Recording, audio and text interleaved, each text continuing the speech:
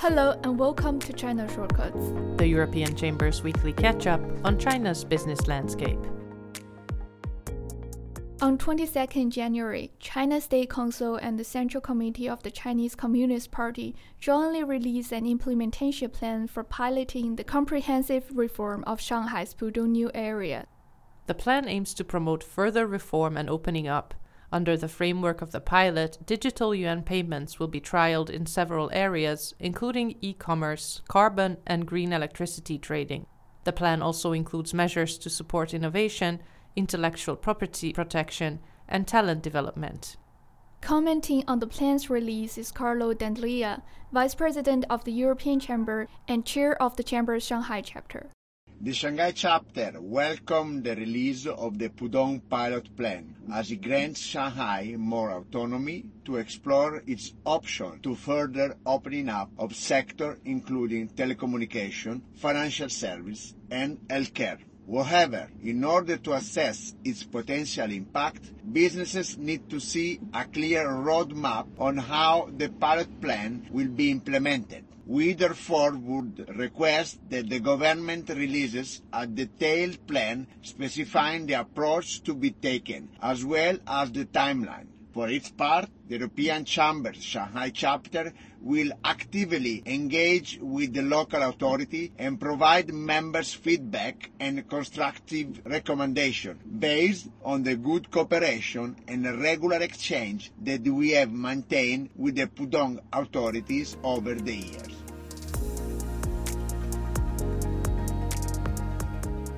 According to data released by National Bureau of Statistics on 27th January, profits at China's larger industrial firms dropped 2.3% in 2023 compared to the previous year.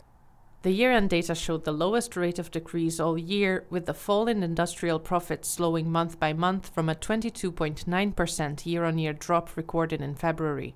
A breakdown by ownership structure showed that equity-owned companies made the most profits last year in absolute terms, while foreign-owned enterprises made the least, with their profits also falling at the steepest rate. Privately owned industrial firms were the only ones recording a year-on-year increase in their profits. The Statistics Bureau statement also revealed that foreign-invested companies were the only category that also experienced a year-on-year drop in their operating income. Manufacturing activity in China contracted for the fourth consecutive month in January, while services growth gained some momentum. The official Manufacturing Purchasing Managers Index, or PMI, stayed below the 50-point benchmark, separating growth from contraction, despite rising slightly from December.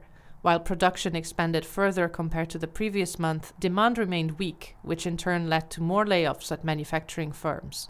The non-manufacturing PMI indicated that growth in the sector accelerated to the highest pace since September, as services activity climbed just above the 50-point benchmark after 2 months of contraction.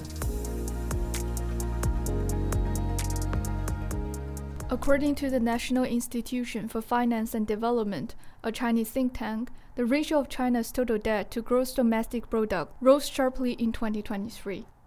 In its quarterly report released on the 25th of January, the institution said that the level of total debt in the real economy, that is, in the corporate and residential sectors, remained relatively low, increasing less than 10% year-on-year. However, the slowdown in nominal economic growth resulted in a sharp rise of the country's macro leverage ratio, which is the ratio of total debt to GDP in the real economy. The ratio surpassed 280%, climbing 13.5% from 2022. At the same time, the government's leverage ratio also increased, with government debt growing 15.7% from 2022, faster than in the previous 2 years and surpassing the growth rate of household and corporate debt. On 24th January, the European Chamber co-hosted the first EU-Guangzhou Business Dialogue, which it organized jointly with Guangzhou Municipal Bureau of Commerce and the Huangpu District Government of Guangzhou.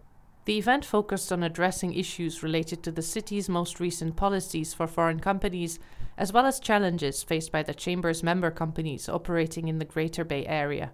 The event was attended by over 100 participants, including representatives from more than 17 European firms, the European Union's delegation in China, consuls generals from EU member states, as well as officials from various local government departments. Thanks for listening, and don't forget to tune in again next week.